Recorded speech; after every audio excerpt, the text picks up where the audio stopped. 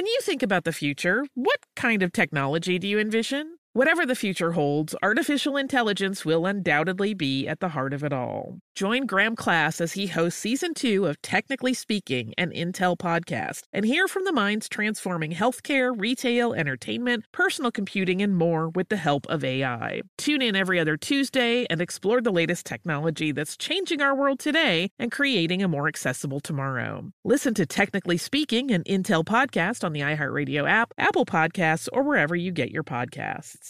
Planning your next trip? Choice Hotels' family of 22 brands has over 7,400 locations and the perfect hotel for any traveler you want to be. Like a Cambria Hotel, serving up locally inspired craft cocktails for all my folks who maybe want to meet up and talk about Mad Royals. Check into a Radisson Hotel with flexible workspaces for you strivers who listen during business travel. Or a Comfort Hotel with free hot breakfast, family-friendly pools, and big spacious rooms for the parents who listen with their kids and need a little retreat. What are you waiting for? Join Choice Privileges and start earning points toward your next stay. Find a stay for any you when you book direct at choicehotels.com, where travels come true.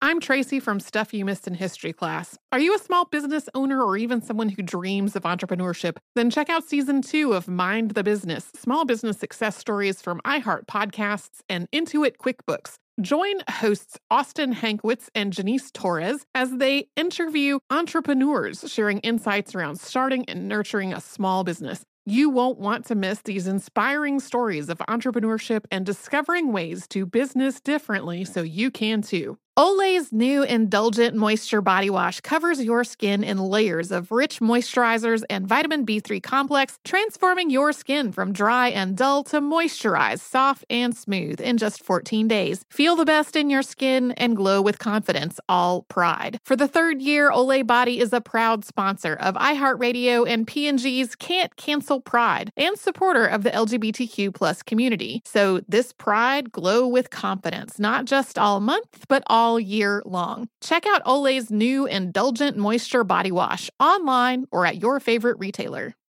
Welcome to Stuff You Missed in History class from HowStuffWorks.com.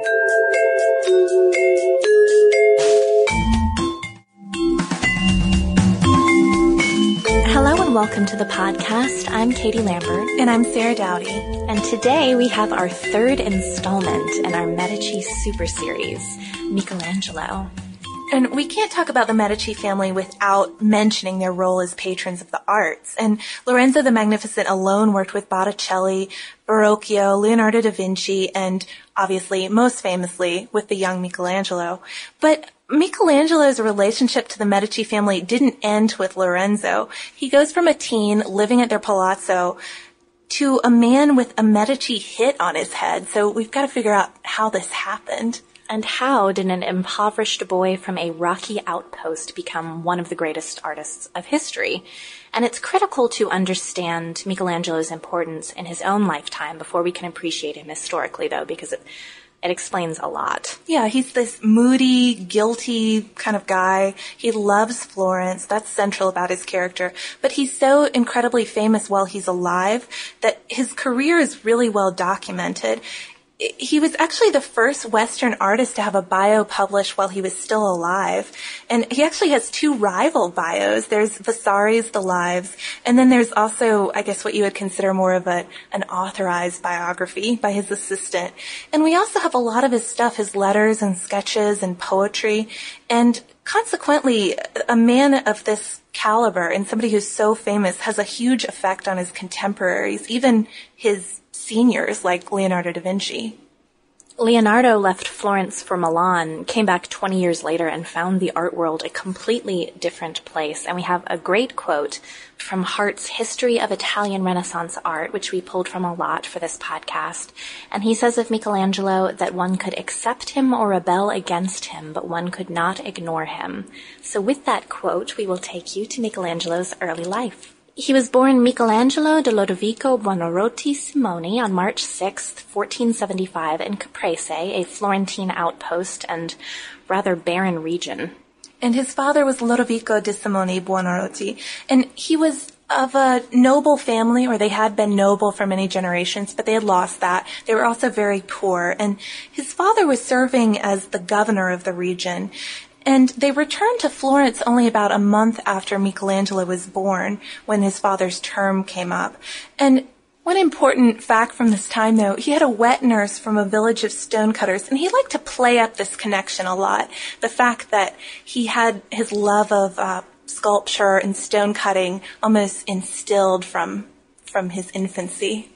And his father and uncle were against him becoming an artist. Because of that noble lineage, they thought he should be above physical labor. But they finally gave up, and when he was 13, which was a bit old to start, they placed him in Domenico Ghirlandaio's studio for a term of 3 years, and he's a paid apprentice, which was a big deal, and he leaves after a year because he is just so good when he's invited by Lorenzo the Magnificent to his home, where he can work in the Medici Gardens and the art school that's held there. And he does receive some instruction when he's living with Lorenzo, but most of the benefit comes from just being around all of the amazing artworks that Lorenzo owns, the Medici statuary. They have all this ancient Roman sculpture, ancient coins and cameos, and a fair amount of interesting modern Renaissance stuff as well. He also benefits from living with the Medici and seeing what life is like for this powerful political family. He dines with Lorenzo and with the Medici boys, and during his spare time he goes around the city copying works of Giotto and Masaccio. It's actually in the Brancacci Chapel that he criticized the drawing of a sculptor and gets a broken nose for his trouble, something that he's so self-conscious about for his whole life. And his first extant work from his teen years is a marble relief called the Madonna of the Stairs, which is rather crude in drapery, but great as far as the muscles go. And, what he did with that. He also did the Battle of Lapiths and Centaurs. And Lorenzo dies in 1492. So Michelangelo is back with his dad in a modest house near Santa Croce, and during this time in his life is when he probably does a crucifixion for a Medici son and also starts dissecting corpses to make it, which is something he'll do for the rest of his life to make his human figures realistic. It's kind of strange to think of our famous Renaissance artists having these Da Vinci did too. Bodies donated to them. That was pretty cool. Yeah. But in 1494, he makes a brief visit to Venice and then to Bologna, and he probably also hears Savonarola preach during this time, who we have already podcasted on. And as an old man, he still reads Savonarola's work and remembers his voice, so he obviously has a big impression on him early on. But let's go back to Florence, which at the time was still the center of art, but art wasn't paying as well as it used to at this time, so a lot of artists were moving on from Florence and going other places. And in 1496, Michelangelo went to Rome. He was 21, and Pope Alexander VI, Lucrezia Borgia's father, was in charge. And there's obviously a lot of amazing stuff in Rome for the young Michelangelo to study, amazing antiquities. But he does a lot of private commissions during this time too, like Bacchus for a rich Roman, which it's an interesting statue. You can tell Bacchus has been definitely indulging in his drink of choice. And he does the Doni Madonna, the Bruges Madonna, just nice little works that help establish his early career. But his first major commission came in 1498 when he was 23, and it was a Pietà, which was an uncommon subject in Italy at the time. So a Pietà subject is the Virgin Mary holding Christ in her lap right after he's been taken off the cross. And it kind of echoes Madonna and Child scenes, except there's all this tragedy involved in it. And Michelangelo's Pietà kind of defines the scene ultimately. It's huge. Well, it's huge because you think you have to have a full-grown Christ. Obviously, the Madonna who's holding him has to be enormous. Michelangelo's Pietà is also of note because it's his only signed sculpture. Vasari writes that some Lombards came to see it at St. Peter's and they thought it must be made by one of their own countrymen. And I guess Michelangelo got word of this, and so he snuck into St. Peter's at night and chiseled in his signature. But if you go to St. Peter's today to see the Pietà, unfortunately it's behind bulletproof glass because in 1977 a deranged geologist had to go and attack it. So. Sorry, I'm not laughing at attacking the statue. I am laughing that the attack was by a deranged geologist. Okay, during this time, Michelangelo is also working on a public project. Perhaps you've heard of it. It's the David statue. And it was to be made from a block of marble that was from the 1460s. It had already been partially blocked by Agostino di Duccio, who'd been working on a design probably done by Donatello. And it was intended to go on the Cathedral of Florence to match and go with Donatello's Joshua. But because it's so awesome, people don't want to put it up so high. The Republic wants it in front of the Palazzo dei Priori, which is now the Palazzo di Vecchio, as a symbol of the Republic. The Medici, remember, have been in exile since shortly after Lorenzo the Magnificent's death. We talked about that a little bit in our previous podcast. And the night the statue is installed, pro-Medici youths hit it with rocks. So here we have the deranged geologists, the pro-Medici youths, all these people hating on Michelangelo. So since Florence is a republic again, and we don't have Medici power, we have a guy called Soderini who's the Gonfaloniere for life. And that's basically the protector of the republic, the standard bearer. And he doesn't like how nude David is. So he commissions a girdle, essentially, of bronze and copper leaves to go around David's waist. Metal underwear. Metal underpants. Yeah, exactly. Chastity belt for David. Which is pretty lame if you think about it. Some side notes on the David statue. During the third expulsion of the Medici from Florence in 1527, a bench is thrown from the window of the Palazzo de Priori, and it shatters David's left arm and hand, and a teenage Vasari and another teenager end up saving the pieces for reattachment. And the marble of the statue is also soft and suffered a lot from being in the rain. So in the 19th century, it was moved to the skylit rotunda of the Accademia. After David's success, Michelangelo has lots and lots of big projects. He liked ambitious work. He liked doing the, big things, but he didn't like working with assistants, so he didn't get a lot done. He was very difficult to work with. For example, there was this huge fresco for the Sala del Gran Concilio that he was supposed to do, or 12 marble apostles for the Florence Cathedral, and he ends up only doing St. Matthew. But he gets a customer in Rome that he can't refuse, Pope Julius II. So in 1505, Pope Julius says, basically, come to Rome, make me a tomb, put 40 statues on it. It's a huge commission. And Michelangelo spends about a year bringing marble from Carrara before the Pope calls off the project. He realizes it's going to be too expensive. And Michelangelo, always suspicious of other artists, even just onlookers in his own family, thinks that Bramante, who's also working at St. Peter's, might have had a hand in the Pope's decision to cut off funding. And he is so angry. He's famous for his fits of rage. He storms back to Florence in 1506. And this project, the Tomb Commission, turns out to be a real nightmare for Michelangelo his whole life. He's very much invested in the project, but it goes through multiple design changes, lots of halted work, stop payment. It's always sort of hovering over him for nearly his entire life. But he considered himself a sculptor, not a painter like we often think of him, so that's why this was so important to him. And we also came across a little fact that we couldn't figure out where else to put, so we're just going to throw it out there right now. We mentioned he was a little bit strange, and if you want a fashion tip from Michelangelo, he wore boots made from cured dog skin for months at a time, and when it came time to remove them, his skin peeled off. So we have our raging, dog skin booted Michelangelo. Angry Michelangelo. But the Pope isn't going to stand Michelangelo's fits of rage, and he's not going to let him hide out in Florence. So he has the Florentine authorities return Michelangelo to Rome. But this time, he has another project for him, and it's a bronze colossal of the Pope. This seems like a very egotistical Pope with his giant tomb and now his bronze colossal. Michelangelo does this, but we have no drawings of it, no records of it. It's installed in the newly conquered Bologna, and 3 years later, anti-papal forces push it off its pedestal, melt it, and cast it into a cannon, which they name La Giulia, which is the feminine version of the Pope's name. And it's meant to be the cannon firing at the Pope when he retreats from town. In 1508, Michelangelo had just gotten back to Florence once again, when the Pope once again says, come to Rome. There's this thing I want you to do. It's called the Sistine Chapel.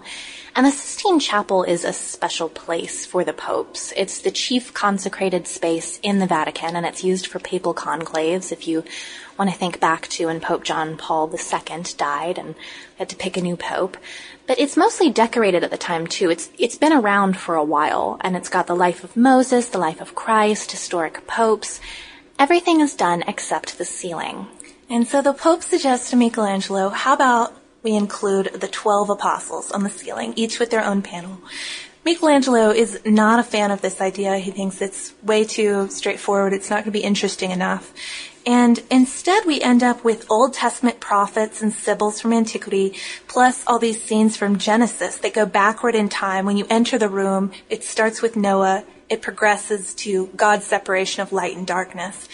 And the subjects probably would have been a little theologically complex for Michelangelo, so it's unlikely that he rejected the apostle idea and presented this plan instead. He probably couldn't even read Latin, so it's likely that Michelangelo had a theological advisor of sorts in Marco Vigiero della Rovere, and he's the Pope's cousin and probably helped him out, with the planning and choosing which subjects would be represented. In 1508, Michelangelo sets to work on his preliminary sketches before he makes cartoons, and because I don't know a lot about fresco making, Sarah's going to explain that part a little bit. Well, really simply, the cartoons, you can't freehand on fresco, especially when it's these huge scenes that are going to be on top of a ceiling. So you make cartoons, which are basically life-size mock-ups for what you're ultimately going to depict in fresco. You lay the cartoons up against wet intonaco, and you outline the edges with a stylus, which is a little metal instrument. So you can see these little pinpricks sometimes in the plaster. And then when you're actually applying the color to the fresco, you have to do it in pretty small stages. So you have the wet plaster on, you layer on the color.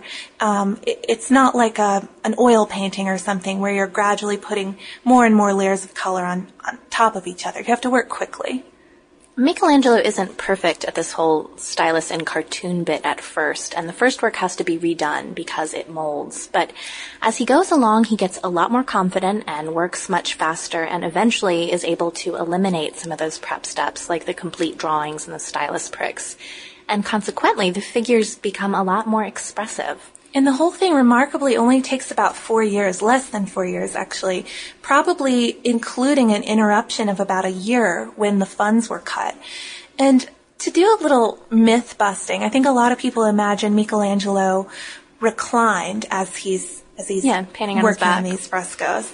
That's not the case. He designs special scaffolding, which is suspended by beams, and this allows him to paint standing up. So he's able to walk around, get all his supplies together. That must really hurt your neck. Well, and it does hurt his neck. He actually writes about it and includes a little sketch of him. Looks very uncomfortable. When the scaffolding only came down occasionally for him to review his work and look up and see how it was looking. The first time was in 1510, and from then on the figures get bigger. One assumes he got down, looked up, and realized when things are that small and detailed, you can't see them from the ground of the chapel. Can't see everything I painted there. So obviously the most impressive scene, or the most famous scene, is the creation of Adam. It has been spoofed in a million ways, everything from E.T. to George Michael's muscle suit. It's quite a spectrum there. But it's what we've been most impressed with, I'd say. The restoration of the Sistine Chapel ceiling took place from 1980 to 1999, and it removed centuries of lamp, candle, and incense smoke, a coat of animal glue, even Greek wine that had been added to brighten the colors. And for the longest time, people had thought maybe Michelangelo just worked in a very muted palette. Yeah, He was a dark, moody guy, moody colors kind of guy, but it turns out once all of that was removed, he worked in vivid, brilliant, beautiful colors. It's super colors. If you've ever seen the Sistine Chapel or seen real true to life photographs of it, just bright colors, sherbet colors almost. But in 1513, we're back to that old tomb for Julius, Michelangelo's both favorite and nightmare project. But this time there's a new design. He only finishes 3 figures, Moses and a couple of slaves, and he ends up keeping these for himself because the design and scale of the project changes once again, and he keeps them until he's old before giving them to a family that helped him during an illness. But Julius dies in 1513, and sounds like the perfect time to make a tomb, but it's not. The funding dries up. And some other changes happen, too, at Julius's death that really affect Michelangelo and Florence as well. So it's time for us to catch up with the Medici. We haven't forgotten them. The Medici were expelled in 1494, as we've said, but they came back in after ousting Soderini. The city is being ruled again in the old-fashioned, behind-the-scenes type of Medici way that Lawrence the Magnificent had pioneered, but this time it's by his son, Giuliano. And his older brother is the powerful Cardinal Giovanni, but when Julius II dies, Cardinal Giovanni becomes Pope Leo X. So Leo X and Michelangelo have known each other since they were boys, and Michelangelo was living in the Medici palace. And Leo obviously doesn't want Michelangelo working on a Pope Julius project. And he doesn't even want him working on a papacy project. He's almost more of a Medici before he's a pope. So he brings Michelangelo back to Florence to work on Medici-approved projects. Things are a little bit sketchy in Florence at the time, though. Leo's replaced his brother with his nephew, Lorenzo, as ruler of Florence, and Lorenzo's just not that great. He's mostly a puppet ruler. He's very repressive, and he dies early, but not before fathering his one legitimate child, Catherine de' Medici, who we will talk about in some future podcasts. She'll get an episode for sure. So Leo X puts his cousin, Cardinal Giulio de' Medici, in charge, and you'll probably remember him from our Pazzi conspiracy podcast. He's Giuliano de' Medici's son, who's the guy who's actually killed at the Duomo, his illegitimate son. So Giulio and Michelangelo work really closely together, and they have a pretty respectful give-and-take relationship. And in 1516, Michelangelo is commissioned to design a facade for the Medici's church of San Lorenzo. And he actually builds a road to the mountains just to get marble for this facade and this design of his. But the contract is annulled in 1520, and angry Michelangelo, he's got good reason to be angry about this stuff, but he's very upset. He ends up instead working on kind of a smaller scale project for San Lorenzo, which is the Medici Chapel, designing tombs for some of the young Medici heirs who have died early. And the tombs have these beautiful figures of night and day and dawn and dusk, and they're actually often mistaken for the tombs of more illustrious family members. They're pretty much nobodies in the grand scheme of Medici family members, but they have these lovely, elaborate tombs. But we have a bit of a Medici break, an interlude in power, when Leo X died in 1521, and a Dutch pope took over, Adrian VI, who's very into reform and cleaning up Medici messes in general, and consequently, he doesn't last too long. He was probably poisoned, and he was succeeded by Cardinal Giulio de' Medici, who became Clement VII. And Clement kept his day job ruling Florence, as well as taking over the papacy. Yeah, just because he's pope doesn't mean he's about to leave everything at home behind. Well, and this is when the people of the city realize they're owned by the papacy, and they're not happy. Yeah, they have this great history of being a republic, and now they realize what their true position is.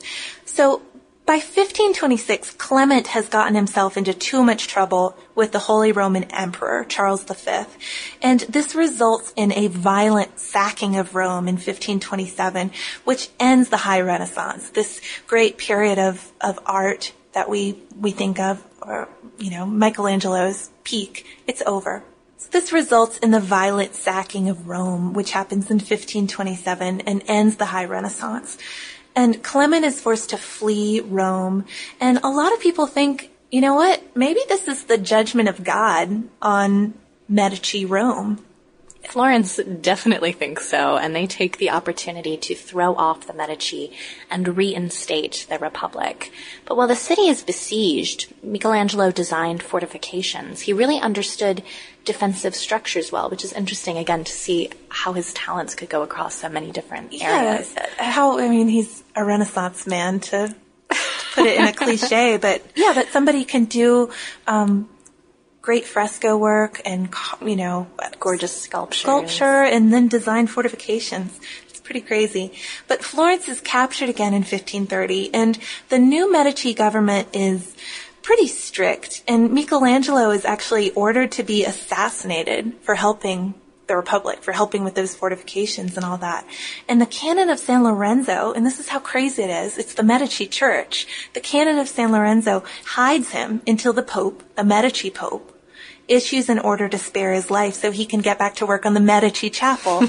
It's just all so twisted and tied up. And the Medici ruler at the time, Alessandro, who's the first hereditary Duke of Florence, they've ditched that, we're just behind the scenes running the Republic thing. No, now we're out front. That's over.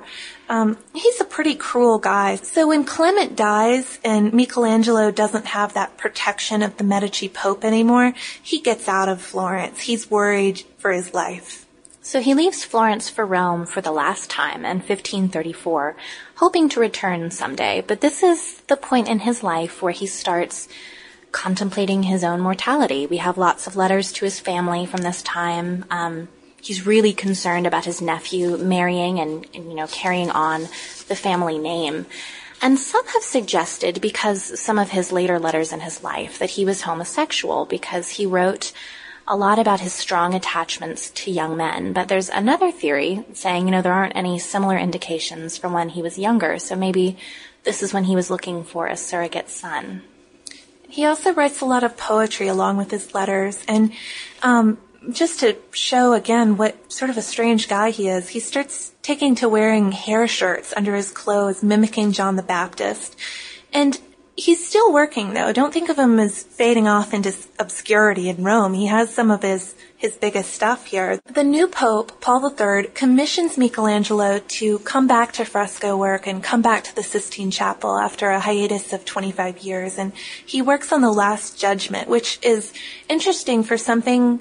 It's the same artist, the same location, but it's such a different style. It's the difference of a quarter century, I guess. But he really turned to architecture a lot in his later years because it was less physical. His art before that was a bit hard on the body. And most notably, he was the head architect of projects at St. Peter's. He designed the Dome of St. Peter's, which Sarah's been emailing me pictures of all day. But it was built after his death, and it's not clear just how much of the design followed what he intended to do and how much of it was other people. So Michelangelo died February 18th, 1564 in Rome. And an interesting thing about him, for somebody who is so famous during his own lifetime, that fame doesn't slip away at all. I mean, if anything, he becomes more famous when we see his influence on later artists. And that brings us to an art-related listener mail. So this edition of Listener Mail is real mail. We got a postcard, as we love getting postcards, as we've mentioned. They're all tacked up on our window. And this one is a postcard of Rembrandt's The Storm on the Sea of Galilee, and it's from Chloe. And she wrote, I'm sending this card along in hopes that the both of you will do a podcast on the Isabella Stewart Gardner Museum, or the heist that took place there 20 years ago. And I think this is such a good idea. I definitely think we're going to be doing a podcast on the subject, because we actually have a really cool article on it already. Yes, 5 biggest art heists, and we also have one called How to Steal a Painting. You can find them both if you search on our homepage at www.howstuffworks.com. And you can also follow us on Twitter at Missed in History. For more on this and thousands of other topics, visit howstuffworks.com. And be sure to check out the Stuff You Missed in History Class blog on the howstuffworks.com homepage.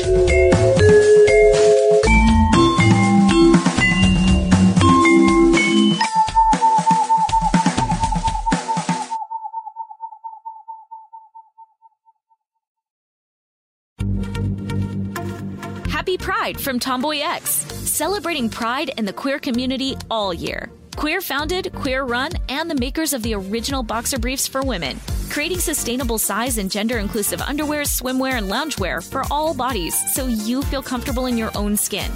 Tomboy X just dropped their Pride 24 collection. Obsessively fit tested for all day comfort in sizes 3 extra small through 6X. Visit tomboyx.com.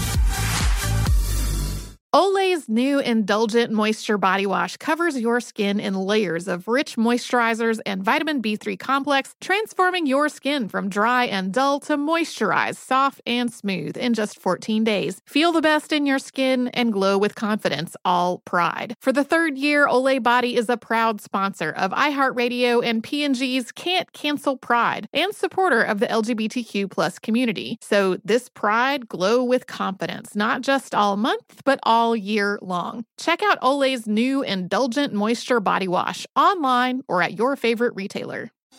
Thinking of popping the question? Diamonds Direct has an offer you can't miss. This month only, buy a natural diamond engagement ring of 1 carat plus and receive a free natural 1 carat diamond tennis bracelet valued at $2,000. Imagine giving her the ring of her dreams and her wedding gift all at once. No one provides education, selection, and value like Diamonds Direct. Your chance to get a free tennis bracelet from your friends at Diamonds Direct won't last long. Details at diamondsdirect.com. Hello, iHeart listener. We have a confession to make. Both iHeart and this commercial you're listening to right now would probably sound a heck of a lot better on the new Roku Pro Series TV. It's got side-firing speakers that fill your room with sound, Dolby Atmos audio that puts you right in the middle of the entertainment, and the ability to pair seamlessly with your home theater sound systems that already have surround sound and booming bass. If all that sounds too good to be true, it'll sound even better on the new Roku Pro Series. Your hearing isn't better, your TV is.